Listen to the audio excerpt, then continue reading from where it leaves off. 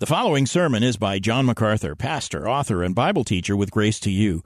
If you've never contacted Grace to You, we want to send you a free booklet by John called Forgiving One Another. It spells out God's superabundant forgiveness for redeemed sinners, and it explains why our forgiveness of those who sin against us should be just as lavish. Request your free booklet titled Forgiving One Another by writing to forgiving@gty.org. That's forgiving@gty.org.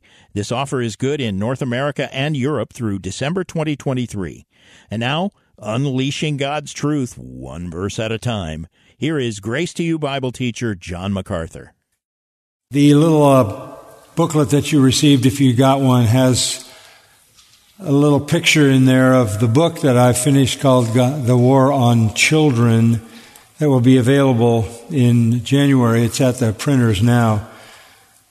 It was in the process of going through that book and taking stock with what is happening to the children of our culture that I felt like we as a church needed to affirm our commitment to children.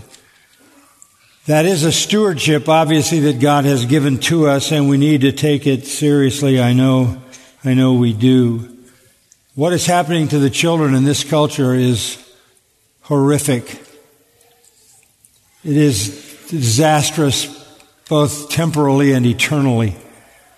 It is being played out by basically every interest group in our country, from the media to the politicians, to create a world that will assault children.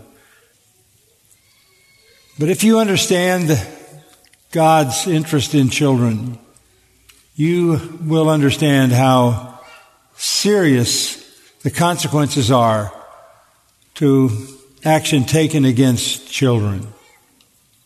In fact, Jesus made the comment that rather than offend a little one, using it as an illustration of a believer, you'd be better off for a millstone to be hanged around your neck and be drowned in the sea.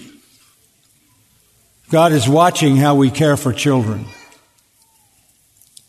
And if there was no other evidence of the judgment of God on this nation than the way it has come to treat its children, that alone would evidence that God has moved in judgment against us. The church and the gospel, of course, is the only hope for the next generation. And I know we're all asking ourselves, what is the next generation going to be like? And I can answer that biblically. It's going to be worse. Because the Bible says evil men grow worse and worse. It doesn't get better. It gets worse. And that means that the people who will make this culture worse are the children of this generation. The influences you are very aware of, I don't need to talk about those. What we're concerned about is the right response, both as a church and as parents and individual believers. Grace is for the children, and I mean that in a couple of ways. Divine grace is certainly for the children, and Grace Church is certainly for the children.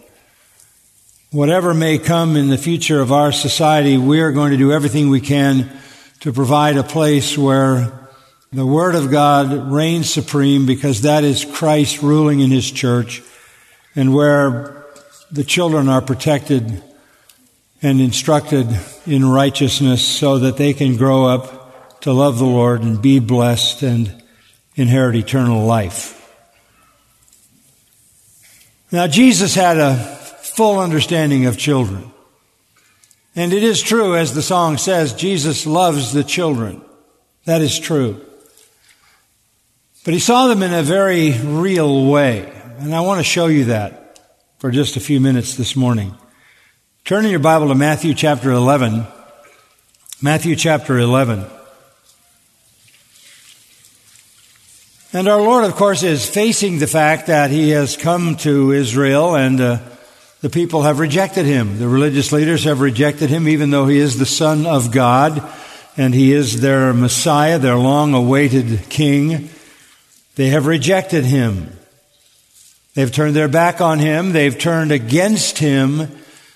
And as you know, they were so hostile toward Jesus that they pressed the Roman powers that were occupying Israel at the time to execute him on a cross. The issue of the national rejection of Israel against their own Savior and Messiah is connected to the behavior of children in this passage in Matthew 11, verse 16. But to what shall I compare this generation? As I look at a generation that resists the work of God, that resists the Son of God, that ignores the Son of God, that rejects the Son of God, what could I compare that to? And Jesus chooses an illustration of children.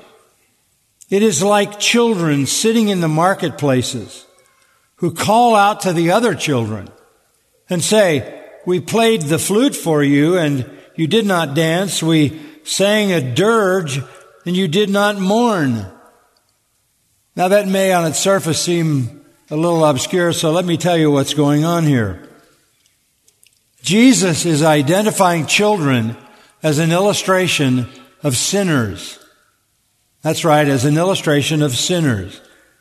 Sinners are like stubborn children, peevish children, indifferent children, disobedient children. And you see that stubbornness and you see that peevishness and you see that recalcitrance when you watch them play. Now, children in ancient times like to play, like children do today, games that mimic their parents' behavior. Now, the two biggest events in life for that ancient people were weddings and funerals. Everything stopped and all the celebration focused on the family at the wedding, and it was a time of great joy and happiness, and it was such a special event. It took many days to fulfill, and there were all kinds of elements to it. So children like to play wedding. But they also were just as likely to play another game, funeral, you could call it. Because that also was a elongated experience over several days as they remembered the life of the person who was gone and as they expressed their sorrow and their sadness. And there were certain behaviors at a wedding, like the music and the dancing. And then there were certain behaviors at a funeral. The music became a dirge. That's a word that means a funeral song, a sad song. But there were children in the marketplace, and they were playing wedding, and they were playing funeral, and they were saying to some other children, "Come and join us, come and join us." And they refused to do that. They refused to do that. "We tried the happy thing. We played the flute for you, and you didn't come, and we tried the sad thing, and we sang the sad song, and you didn't come. You didn't want to join us." What is this looking at? Well, Jesus explains it directly in verses 18 and 19. For John the Baptist, the prophet who preceded Christ, came neither eating nor drinking. He was kind of a funeral symbol. He lived in the wilderness. He wore an animal skin.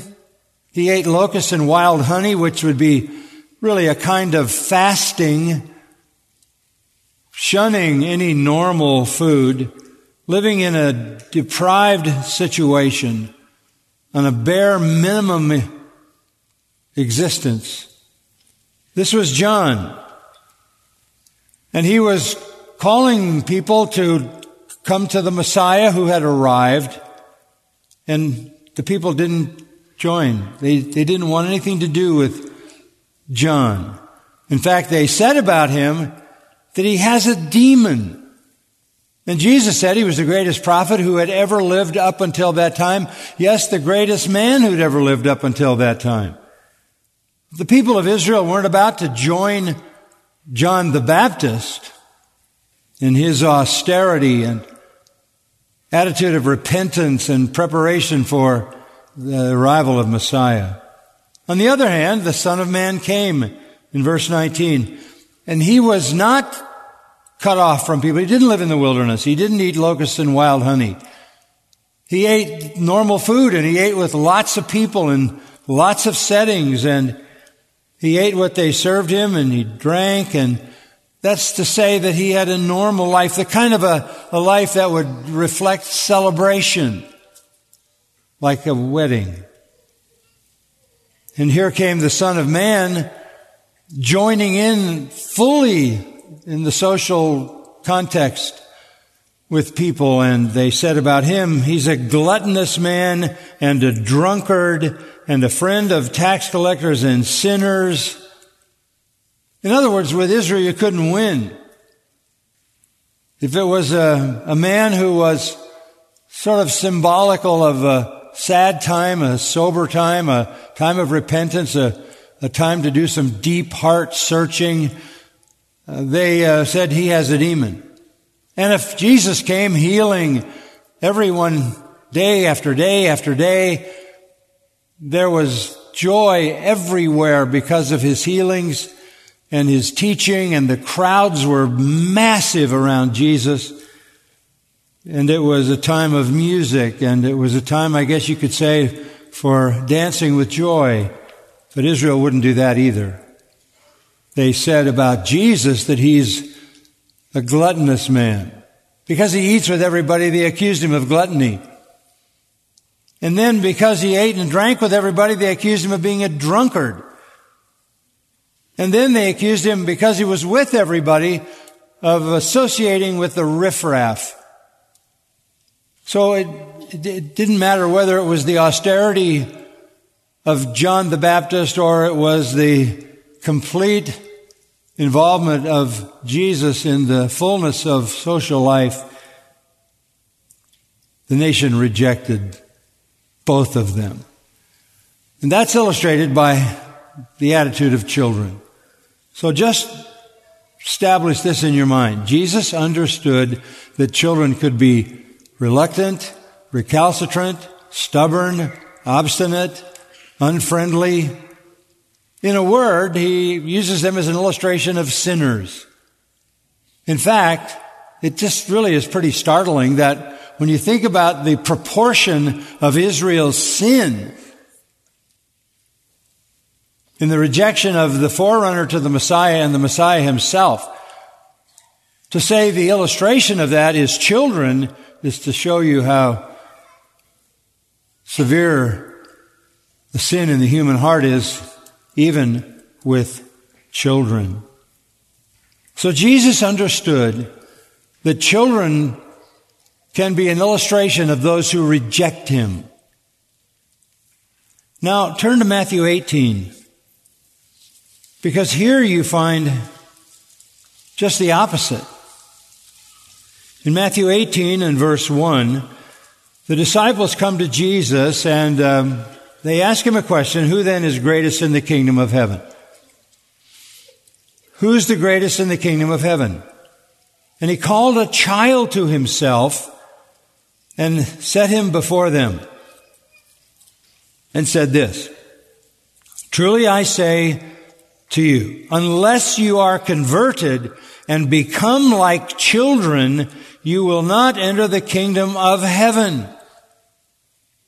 Now here he uses children as an illustration of acceptance, of conversion.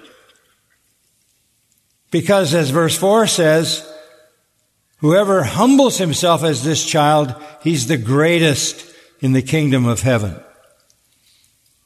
On the one hand, children can, by their sinful nature, be an illustration of the rejection of the Lord. On the other hand, they can be an illustration by their humility and acceptance of those who come to the Lord and enter His kingdom. He says the thing that marks the children, that makes them a good illustration of salvation, is their humility. Children have accomplished nothing. Nothing. Nothing, certainly, that would somehow render them acceptable to God. Certainly not in the Jewish legalistic system. The leaders of Israel were indifferent toward children. They were more than indifferent toward children. They saw children as an intrusion. Because in a system where you have to earn your salvation by certain religious ceremonies and certain moral behaviors, children have no role to play. So they are really irrelevant. When Jesus said, you have to become like a child to enter the kingdom, He was saying something that was so disturbing, it's hard for us to even understand it. You think you have to achieve to enter the kingdom. But a child who has achieved nothing is an illustration of one who actually inherits the kingdom. They were all caught up in this works system. And since children couldn't accomplish that, they were, in their childhood, irrelevant and of little interest to the religious leaders of Israel. Now, if you look at chapter 21 of Matthew, Jesus again introduces the children. It's in chapter 21 and verse 14. And the blind and the lame came to Him in the temple and He healed them. He did this every day. You walk up to a blind man and say, you can see. Walk up to a deaf person and say, you can now hear. Walk up to a person who couldn't walk and say, now you can walk. Walk up to a person who couldn't speak and say, open your mouth, you can speak. He did that day after day after day after day after day. And the chief priests, verse 15, and the scribes saw the wonderful things He did. They saw it all. There were no hosannas coming from them, even though they saw it and couldn't deny it. And then verse 15 says, but the children who were shouting in the temple, Hosanna to the Son of David. There's children running around in the temple and seeing what Jesus is doing, they start shouting, Hosanna to the Son of David. That is the recognition of the Messiah. Where did they get that? Where children get everything. That's what their parents said on the day Jesus entered into Jerusalem, right? They're just mimicking their parents. Hosanna to the Son of David. They are literally illustrations of true worshipers. So they were used by Jesus to illustrate those who reject Him, to illustrate those who accept Him, and to illustrate those who praise Him. And Jesus said to the crowd that was so indignant because these children were praising Jesus, He said to them, do you hear what these children are saying? It's not that they had the full understanding of what it meant, but what they were saying was true, and it was a fulfillment of Psalm 8. And Jesus said to them, yes, have you never read, out of the mouth of infants and nursing babies, you have prepared praise for yourself. We're talking about tiny children mimicking their parents who had said, Hosanna to the Son of David. The children then again are illustrations of true worshipers. True worshipers.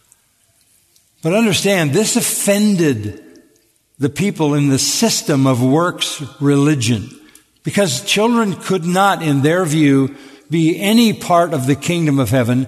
Nothing that they said of praise to God could have any significance at all, because they had not achieved the maturity to have earned their right to be worshipers.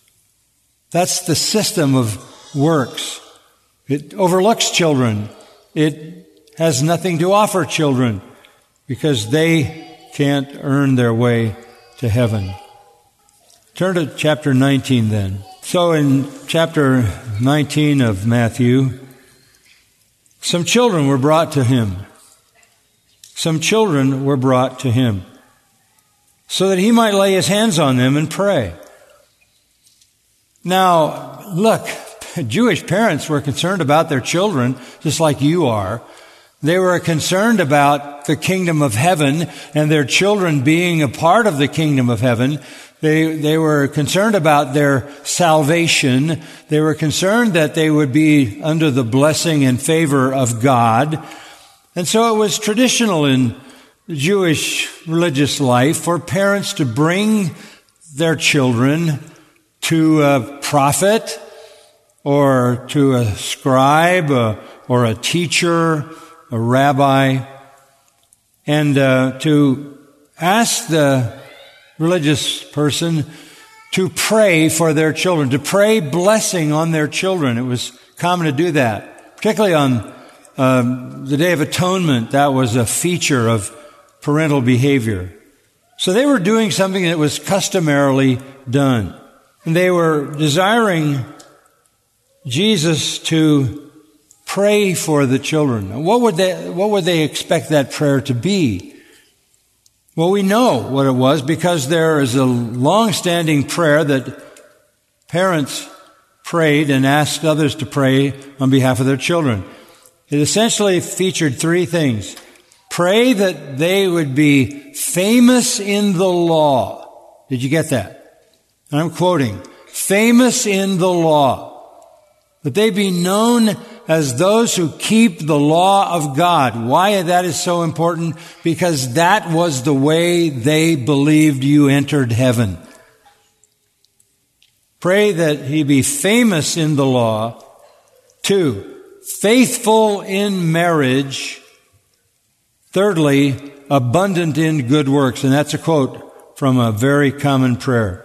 The child was brought by the parents who said to God, make my child famous in the law, faithful in marriage, abundant in good works. That's a reasonable prayer if you believe that it's by the law of God and by good works that your child is going to get into heaven. You earned your way in. It was achieved by morality, certain moral behavior. And the disciples had imbibed this theology. Notice verse 13. The disciples rebuked those parents. Don't bother Jesus with these kids. Because they were, I guess you could say, victimized by the prevailing attitude toward children. It's very interesting, just as a corollary to this incident with Jesus and the children is in Matthew, Mark, and Luke. All three of them have an account of it. But in Luke's account, in Luke chapter 18, you don't have to go to it, but in Luke's account, it is preceded by a story that Jesus told. He said 2 men went to the temple to pray. One of them was a Pharisee, very religious, very moral, keeping the law of God. And the other one was a tax collector. Now, to be a tax collector today is fine. We've got to have them. Nothing wrong with that.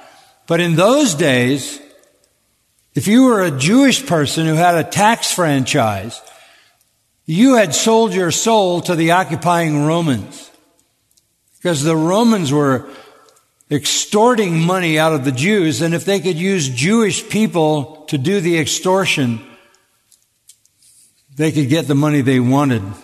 But the person who was a tax collector was viewed by the other Jewish people as somebody who was a traitor, who had betrayed them. So nothing was worse than a tax collector, and nothing was better than a Pharisee. So how you have a Pharisee and a tax collector, and they go to the temple and they pray. And what does the Pharisee say? I thank you. It says this, the Pharisee said to himself. Now you know your prayers aren't going very far when all you're doing is talking to you. So the Pharisee says to himself, God, I thank you that I'm not like these other people. I keep all the rules. I keep all the rules. I give my money. He was parading his self-righteousness. The tax collector, he's over in the corner. He won't look up toward heaven because he doesn't feel that he has any right to even have a conversation with God because he's such a horrible person. And it's been told to him every day of his life since he started in his business of tax collecting. So he's got his head bowed to the ground. He starts pounding on his chest and saying, God, be merciful to me, sinner. I have nothing to offer. And Jesus ended the story by saying this. The tax collector was saved. He was justified, and not the other guy. Because salvation is not by works, it is by grace. And the repentant tax collector calling for mercy was the one who was justified. That's an important story in Luke in chapter 18 because it comes right before the incident with the children. And the story right after that incident is another very well-known story of a man called the rich young ruler. And he's talking to Jesus about eternal life. And Jesus lays out the 10 Commandments. And he says, I've kept those my whole life. I've obeyed God's law my whole life. And he also is totally deceived. First of all, he didn't obey the law of God his whole life. We know better than that. But he was counting on the fact that he could deceive others with his false righteousness. So the dominant issue in Israel is this legalistic religion by which you earn your way to heaven. So placed between the story of the proud Pharisee and the self-righteous rich young ruler in Luke's gospel is this incident that we're seeing in Matthew. And Matthew does also include the story of the rich young ruler in the subsequent text. The point is this, what Jesus says is completely contrary to everything they understand about the kingdom of heaven. Because notice verse 14 of Matthew 19. What did Jesus say when the parents brought the children? Jesus said, let the children alone. Do not hinder them from coming to me. For the kingdom of heaven belongs to such as these. I mean, you can't begin to comprehend what a shocking statement that is. Because they don't believe children have any way possible to be in the kingdom. Because they haven't achieved anything. But Jesus says the kingdom of heaven belongs to such as these. He didn't say to these, meaning these specific children who were there, but such as these, meaning this category of people. Children. And in the three accounts, Matthew, Mark, and Luke, the word paideia is used Translated children, it means just children in general. But brephos is also used, and it means babies, infants. Babies, infants, children. The kingdom belongs to them. How is that possible? How is that possible? Are they not sinners? Oh no, they're definitely sinners. The heart is evil from youth, it says in Genesis. Proverbs 22, foolishness is bound up in the heart of a child. In sin did my mother conceive me. I was shaped in iniquity. What is born of the flesh is flesh, and the flesh cannot please God. But Jesus, verse 15, laid his hands on them. Mark says in chapter 10, verse 16, that Jesus began blessing them, laying his hands on them. What do you mean blessing them?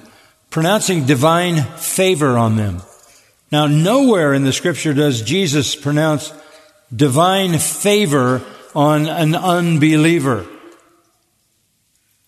Somebody who's not his own.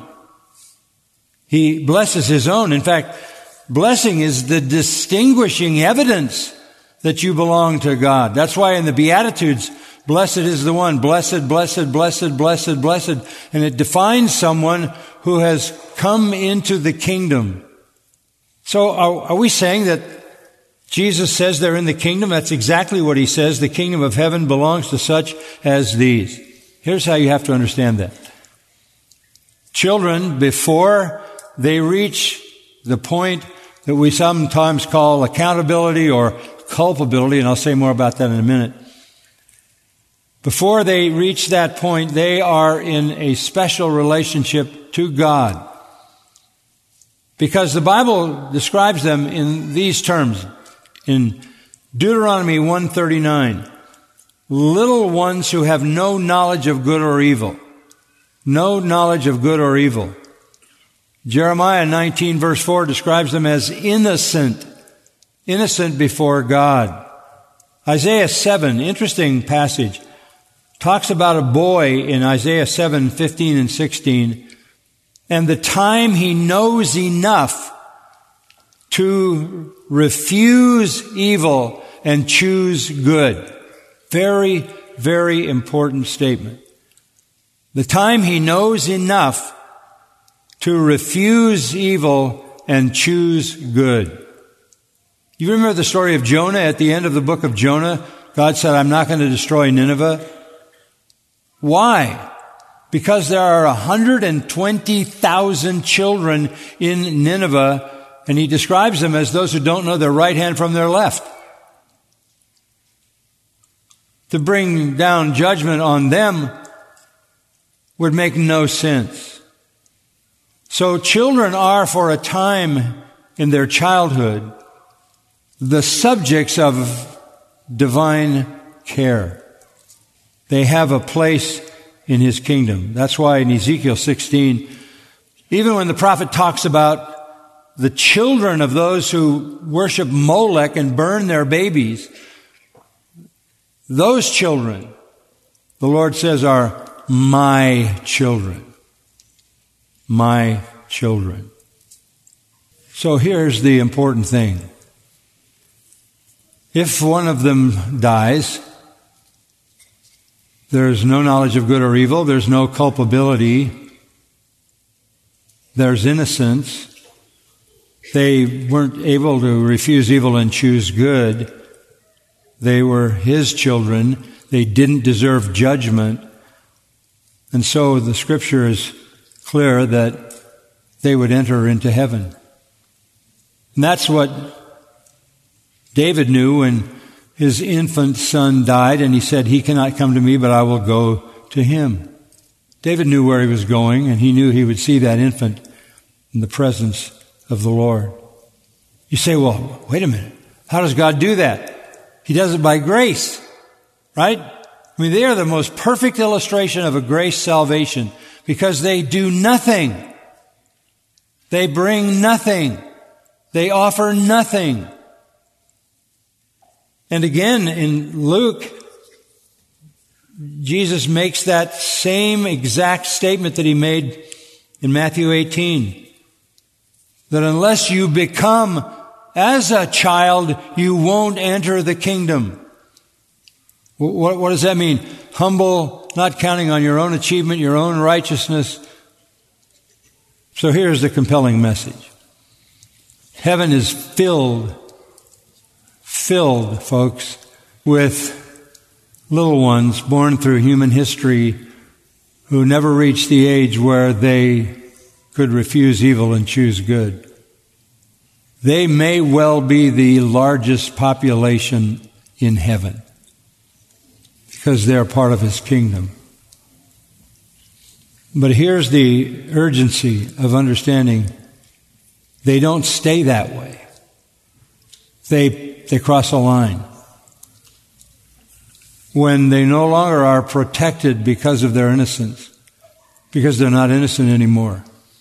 Sometimes people talk about that. I've had people ask me through the years, how do you know what the age of accountability is? How do you know what the age of culpability is? It's not a certain age. It's not a certain year. It's different for every child. Obviously, it's around a certain time in their life.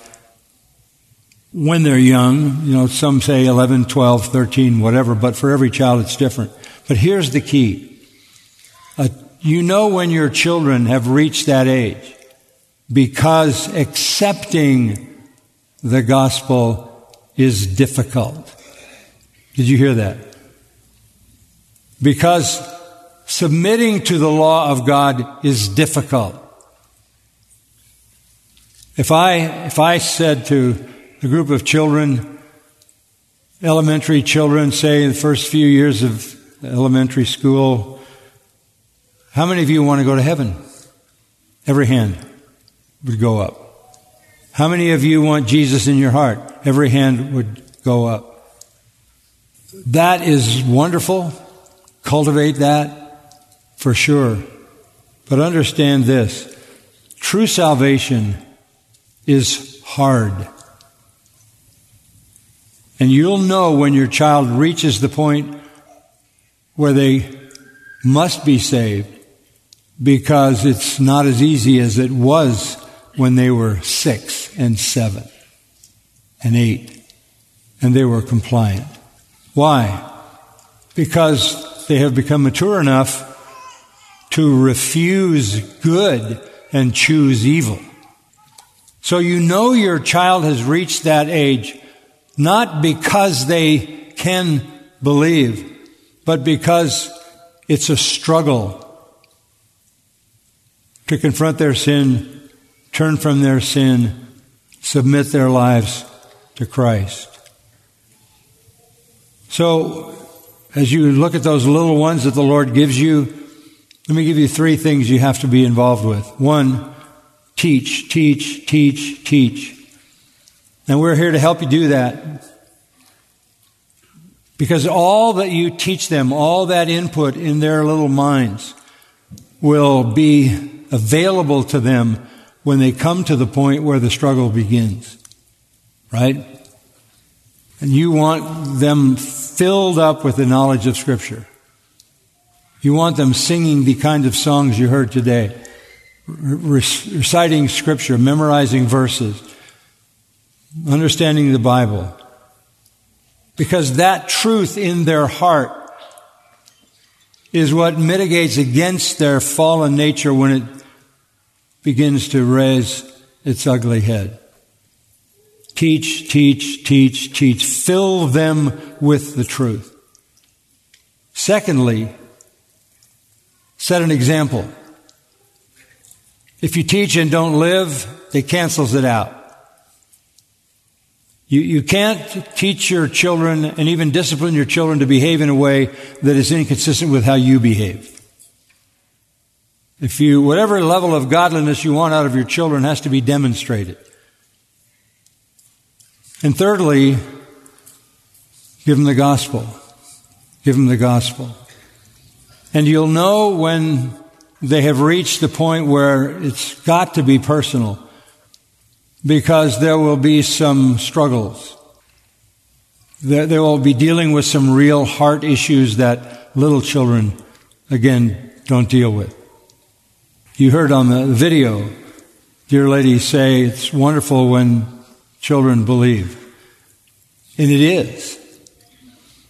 But they will do whatever the adults tell them to do until they get to the point where they don't want to do what the adults tell them to do.